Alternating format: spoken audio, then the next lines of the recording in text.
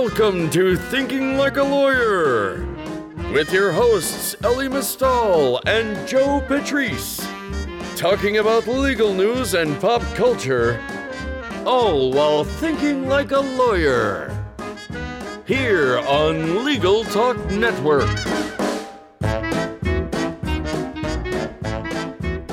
Hey everybody, welcome to another edition of Thinking Like a Lawyer. I'm Joe Patrice from Above the Law, and we have a full house today because I'm joined, as usual, by Ellie Mistal. But before I get to that, I'm going to say our guest today is frequent guest host Catherine Rubino from Above the Law. Hi. Hey, friends. And Ellie. Okay, before we do this podcast, I have a favor that I need you to do for me. That seems unlikely. See, here's the problem with this. I understand what you're trying to set up, but the quid pro quo would require there be something that you could give me. and other than jewel canisters or something, I don't know what you have. I mean, this is where we are, though, right? Like, even the way that you put it, though, is something that's frustrating to me. I mean, you're not doing it on purpose, but like, it does not. Sorry, Blue. Right? No, I don't know what your brand is. Yeah. It doesn't require a quid pro quo for it to be wrong, right? If you are the president of the United States, if you are leaning on a country that needs us for its own defense, you don't have to spell out, I will not give you the capabilities to defend yourself unless you dig up dirt on my political... Like, you don't have to actually spell that out. Well, you can do that through innuendo and implication, which is exactly what he did. Well, right. Well, and it's also... None of this is an actual crime. Like, there's no statute to guide by like there was in the discussion of the more technical aspects of obstruction. This is very much in a political abuse of power world, much like the Nixon impeachment was, where... You know, there are no standards to this. So when you say, oh, you don't need a quid pro quo, that's true. But it's also that you don't necessarily not need one. Like, this is all in a very murky abuse of office discussion. So when people are trying to... I read that transcript, and I don't see murky. I don't see gray. Well, I understand you don't. You know, and it is an abuse of power. But the issue is it's a murky world in which there's no quid pro quos required, quid pro quos not required. It's all like, this is just is this an abuse in a very general sense? I think a lot of people would suggest it is. But there's no like statute here where you're going, 18 USC, blah, blah, blah. You don't have to have a quid pro quo. Like, now we're into very political, uncharted. There's no real statutory guide to what's going on here. Well, what about campaign finance?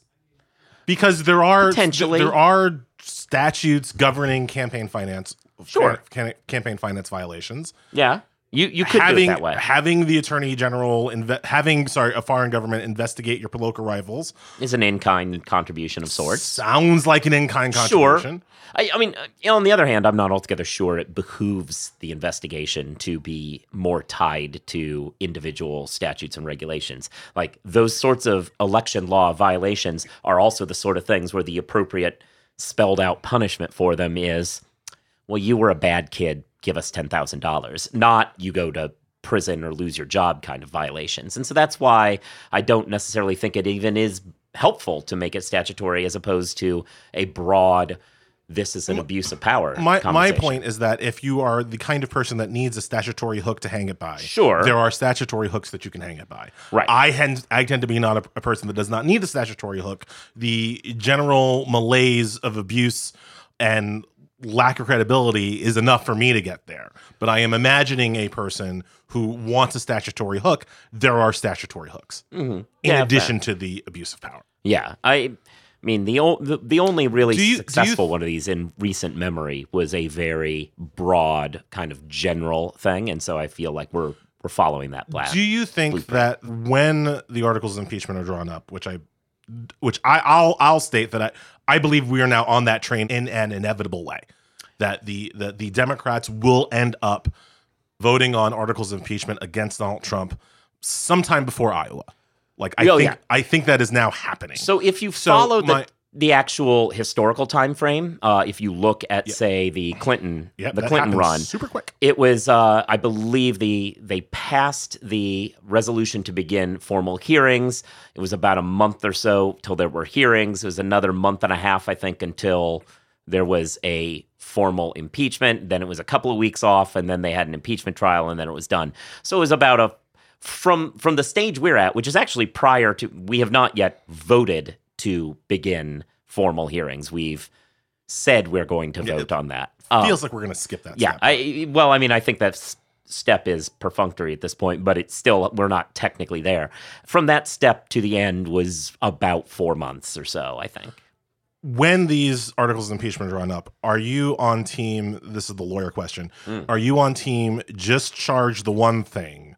We're impeaching him for gross abuse of power because he blah, blah, blah, blah, with the Ukraine. Or are you on a more kind of prosecutorial, if you think about how a lawyer would do it, you charge them with everything, right? So do you think that that the Democrats should focus on the one thing that the public seems to be able to understand, this Ukraine issue? Because it's actually much more tangible. Or do you do, we're going to do that, we're going to do all the obstruction of justice charges from the Mueller report, we're going to do the Stormy Daniels stuff, the hush money payments, like do you do it all or do you just do the one? Yeah, I think that the doing it all is the dumbest possible solution. So it's the one that I assume, given the history of how this party operates, that's the one that I assume they'll do. But it is the dumbest possible version because those are issues.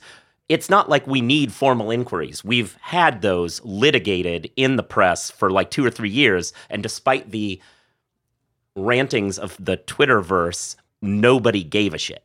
So we know from polling that people really didn't care about any of that. So the idea that we would try to have an impeachment bring all that back up as though somehow talking more about it helps, I don't know what more there is to talk about than what we already have that nobody seemed to care about. Because that's where the Nixon analogy some people make breaks down. They say, oh, well, people cared more about it the longer it went. Well, sure, originally it was on like buried in the Metro section of the Post. The Russia stuff was on the front page for like 2.5 years and still nobody cared. So there's no momentum there.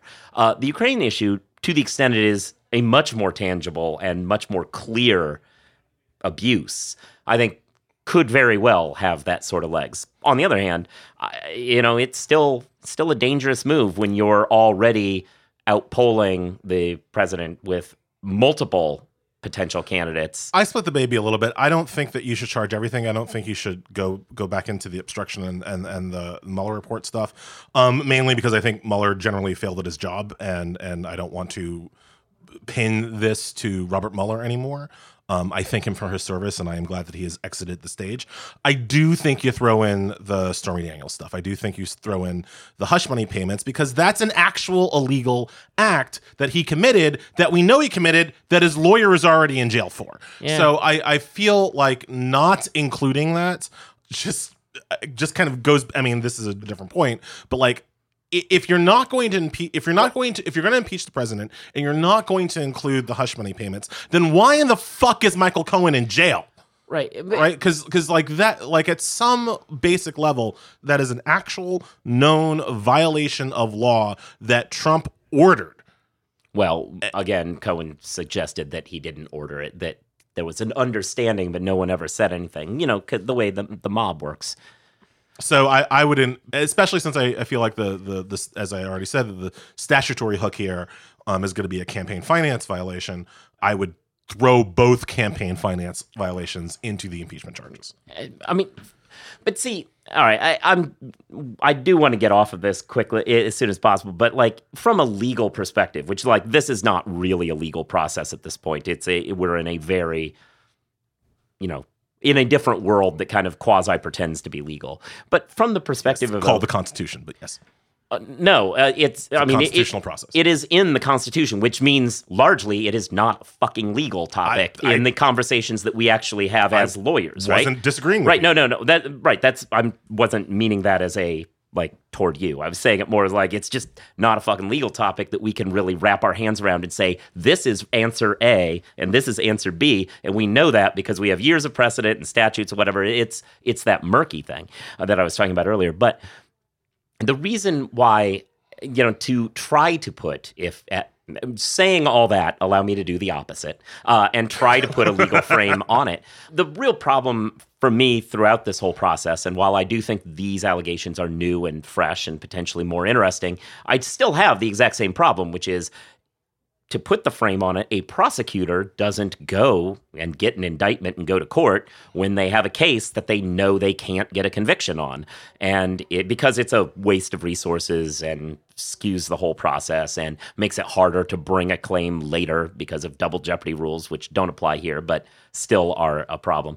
I'm one of those folks who have always been very concerned about I can count to 67, and that is not a number that gets reached. And there, if you aren't going to get a conviction, you're potentially poking the "we just wasted everybody's time" tiger. And that's a real concern when you see that your candidates are gaining lots of traction vis-a-vis Trump, mostly not on corruption discussions, but on we have this policy we're trying to do, we have this policy we're trying to do, and now you're going to short circuit the legislative agenda for 4 to 5 months to just have a conversation that polling suggests people haven't cared about. The legislative agenda?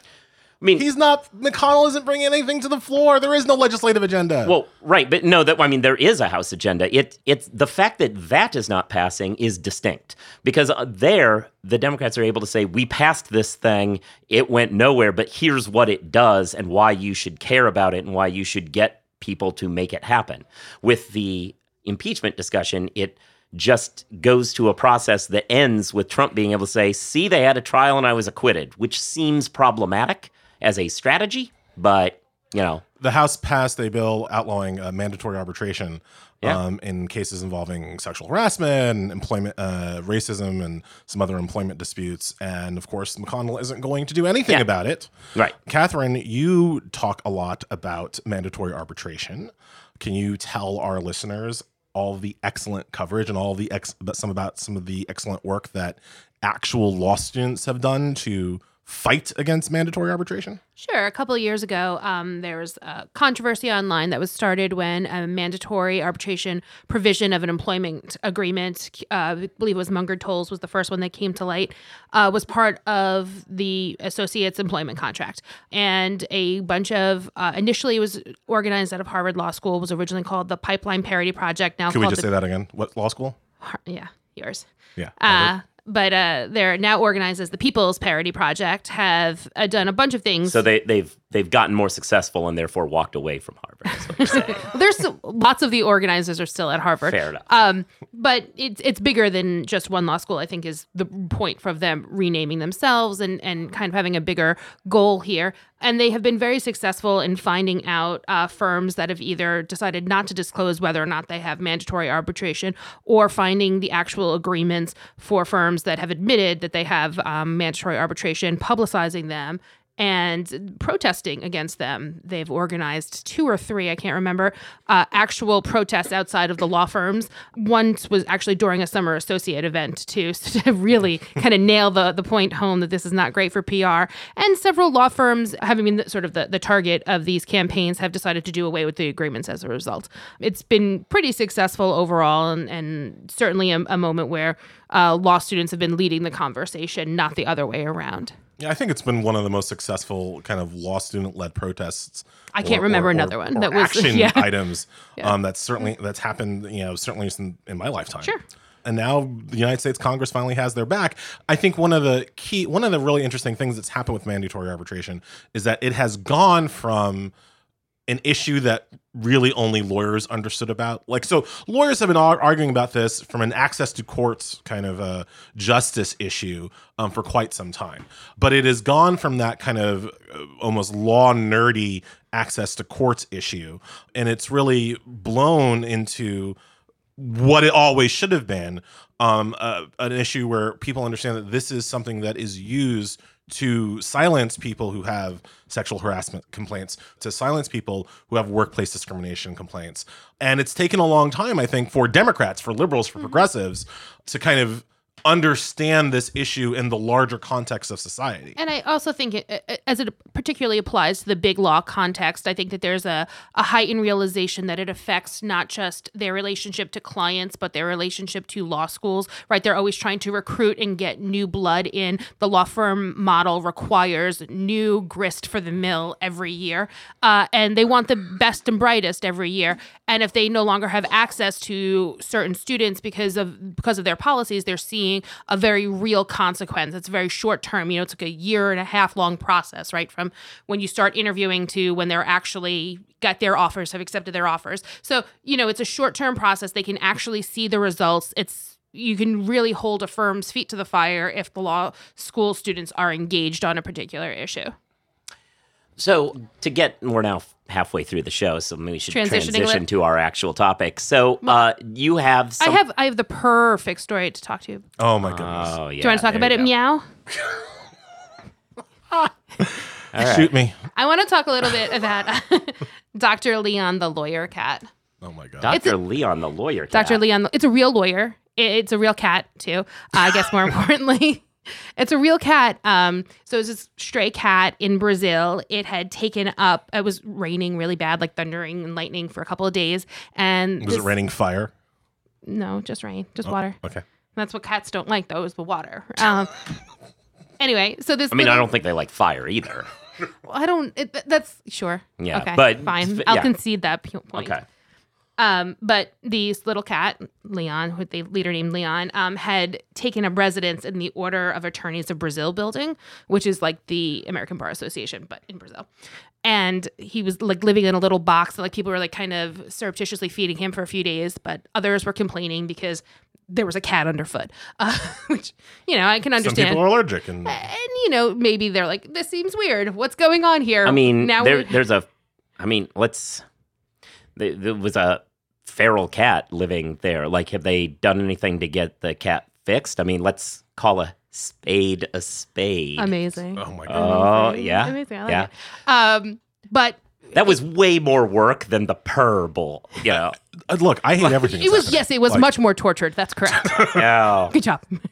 But anyway, so there's this cat living basically in the law building, and people are complaining about it. And the powers that be, instead of like kicking it out or taking it to a shelter or adopting it and taking it home, which also maybe was a solution, they decided to employ the cat. Oh my goodness. They employed the cat, and first he was just an employee, but then they promoted him to a lawyer. So he's Dr. Leon the Avogato. He has an Instagram account too, and that's what it's called, which is a pun in Portuguese, by the way. Yeah. For those who haven't brushed up on your Portuguese, the actual. Which, in fairness, I didn't either. Somebody had written me What's that the pun? after. Gato means cat, Oh. and avocado is a lawyer. So, but spelt like the cat version. Avocado. That's great. Yeah. So Have they done the thing that people do where they put like clothes on it? oh, of course, he has an Instagram account. I said that. It could have just been an Instagram account, just like here's a picture of a cat. But no. So they, is Well, Dr. I mean, you constantly have to have new content on an Instagram account. Are you unfamiliar with the medium? Like, Yeah. Is Dr. Leon like a litigator or transactional? Because I don't know whether he's going into court and advocating or if he's looking over clause. I liked this is that one. happening. That one I liked even better. Yeah, This Good. is all happening. This is like my torture of Ellie for Yeah. a lot of things. But yeah, so actually I think he's in some nonprofit administration, because another result of Dr. Leon's new employment is that several people at the OAB have gotten together and started to create a nonprofit for other animals that are homeless, that don't have anywhere to live, that are stray That's on the street. wonderful, because that's wonderful that a cat's getting into this, because usually it's dogs who do pro bono. Oh my gosh. Do we have an ad? Do we have like an ad read to do? Afraid not, my friend. Keep going. But Dr. Leon's humans representatives have said that they don't have the space or wherewithal in the building to take in all the strays, because they actually do have to do the lawyering part. And they've got to like pass the bar and everything. Yeah. Have they like gotten it like checked for like rabies or what? Like, the cat is healthy. They took Dr. Leon to a vet. They did have him neutered. And they said that he doesn't meow much because his vocal cords were injured when he was a baby, but he seems really happy now, and like he like walks around, and his official duties are to greet people as they come into the building. They also gave him like an official like ID card that has his picture and name on it. It's really cute. Yeah. It's worth it. It's It's basically the opposite of all the impeachment shit that's going on. That's for sure. If there was like a polar opposite, that And that it would seems be. like their bar association is a lot easier to get into than ours. Well, it's no California. I don't bar. I don't have a laminated ID card. Yeah, this is ridiculous. What? It's super cute. They have some pictures had of an him in actual like question about bow this fucking cat. ties, some with like long ties, and he has official suits that he wears too. He has lots of different outfits. What happens? And I'm gonna try to keep Hugh towards the point of this goddamn show. Thinking like a lawyer, what happens if the cat's true owner shows up and demands, I don't know, is it repossession or repatriation of the cat to their domicile away from the bar association? What happens? Are there laws governing how long a cat has to be stray before it can be repossessed? I'm certainly not an expert in Brazilian law. That is first of all. But I think it was pretty clear, given the length of time that the cat was staked out there and the lack of care that he appeared to have gotten before they took him to the vet, that it was in fact a stray. And it's not unusual to have strays. And strays and feral cats are, I think a lot, especially in America, even though it's a huge issue in America even, people really underestimate how much of a cat overpopulation problem there is. There are way more cats roaming the streets as wild animals than you would possibly contemplate. We've discussed on the show, you and I, Joe, before. Yes. I have a stray cat that only shows up in the wintertime, which particularly pisses me off. That we care for is too strong of a word, but like try to make sure it doesn't die in our driveway during the winter. You have previously explained, and I think you should do it again, the difference between a stray cat and a feral cat, because I think that's actually super important. Like a stray is a domestic cat who had was domesticated to live in a home and did for some time and is now, abandoned and making it out there like a new kid in the city. A feral cat's a wild animal. It is an in fact wild animal that runs around and has never been broken. Never been broken. And those two get together and it's a love story for rom-com. ages. Yeah. So if What it is contributing more to the overpopulation problem. But that's whatever. why they got Dr. Exactly. Leon neutered. So exactly. I go to the Brazilian Bar Association, and this fucking cat, claws me. Who do I sue? Probably the Like, Bar that's- Association. That's still possible. Like I can Well, still. I mean, again, Because I'm not an expert in Brazilian law. You might be able to sue. I'm assuming Dr. Leon does not have deep pockets. Probably he's at least has the malpractice insurance, but I don't think it would fall under that. You could start a disciplinary committee hearing. Ooh. Yeah. Yes. If he claws me, I could get Dr. Leon disbarred. And then, you could make a disciplinary hearing, and we could watch the fur fly. That's all I need. I need to know that there was still some legal recourse I would have if this wild feral milk drinking motherfucker does something bad to me when I am. You're in anti Brazil. Dr. Leon. Look, I'm not anti. He's super cute. I'm not anti Dr. Leon. I am a dog person. Okay, so that I start from that position. Like I'm a dog person, which means that I think cats are generally bad. like I get why people like them, but like they're generally dangerous wild animals that kill innocent animals in and around your neighborhood. And so I don't like them. A dog, on the other hand, is not going to kill anything that's not supposed to die. And Right. And will always be waiting for you when you come home to love you and give you respect. Cats are the opposite of Things that are supposed to die. By that, he meant Michael Vick's champion. Oh, God. But I hate this episode so much.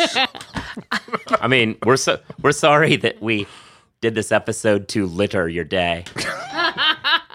Just like inside baseball, guys, I wasn't even supposed to fucking be here. Like I Like Dante from Clerks. like I was at home watching the impeachment hearings. I wasn't sure I was going to make it, so Joe and Catherine concocted this episode, thinking that I wouldn't. Yes, I frequently cover for you when you thinking that I decide wouldn't not to be come here. into the office. And then I had the misfortune of actually showing up on time for the goddamn show. Yeah, I guess for the show. Yeah. And that is why I'm here. Are we done? All I'm saying is I will definitely watch Walt Disney Presents Dr. Leon when it comes out. Oh yeah. Because that's totally going to happen, right? It has to. That's It's perfect. It's perfect. I didn't even mean that one. It's even better. Yeah. No. I see the plot. Like it goes, and then there's a tough case. He's approached and the chemical company tries to buy him out, but he stands by his principles. It's basically a civil action, but with a cat. It's really good. I'd watch it, especially if Pixar does it. I'm in. Imes, if you would like to advertise on this show, we have a spot. Yeah. Well, sorry, is Imes a cat food? You guys both have cats, right? We do. Yep. Yeah. Imes is a brand of pet food. Yes. Yeah. I know they have dog food. I don't know. That's the dog food that we use. I'm seriously, Imes. Like, I would like some free dog food at least. Like, come on. Yeah. Help your brother out. Yeah. Please say that's our show. Yeah, I guess. I was trying to figure out a way to work a lyric from the musical Cats in, but I haven't really found a good one yet. It's midnight, yo. Yeah. I can see by the starlight. Yeah. I'm all alone with my memories of how this show used to be good. Yeah. This is easily going to be our finest episode. And we'll get the data from this, and this will turn out to be the greatest episode. But yeah, no, I think we could be done. Yeah. If you touch me, you'll understand what happiness was. So you're doing that to make Joe hate this episode too? Yeah.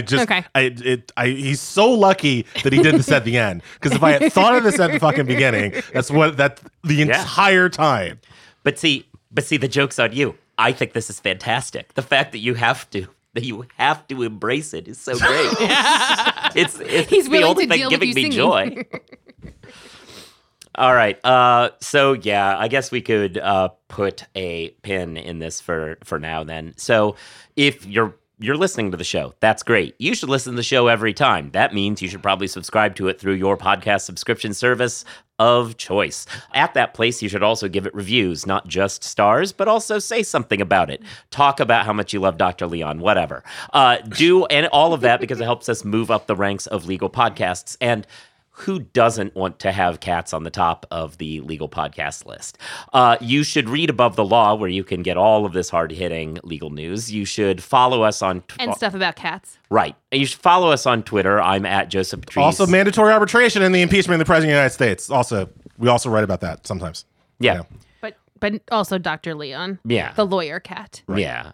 And I mean, I see the traffic numbers, so we should probably foreground the Dr. Leon thing. He's at EllieNYC. She's at Catherine1. Those are all our Twitter handles. Dr. Leon has an Instagram account that I don't remember off the top of my head. Dr._Leon_Avogato. There you go. So if you wanted to follow the adventures of a cat in the halls of justice. Yeah, we should send him like a jabot or something, like a little cat jabot. So... do all those things. Thanks for listening. You should also listen to Catherine's podcast, The Jabot. You should listen to all the offerings of Legal Talk Network. And I think that's everything that I usually say. If it's not, I'm sorry. I'll get you all next time. Yeah. Check me out on Instagram. Oh, yeah. You're on Instagram. Yeah, I am too. Meow out. See? Oh, No. yeah. No. Yeah, sorry. One more. One more for the road. Yeah. Okay. With that, we can be done. All right. Bye. If you'd like more information about what you've heard today, please visit LegalTalkNetwork.com. You can also find us at AboveTheLaw.com, ATLRedline.com, iTunes, RSS, Twitter, and Facebook. The views expressed by the participants of this program are their own and do not represent the views of, nor are they endorsed by, Legal Talk Network, its officers, directors, employees, agents, representatives, shareholders, and subsidiaries. None of the content should be considered legal advice. As always, consult a lawyer.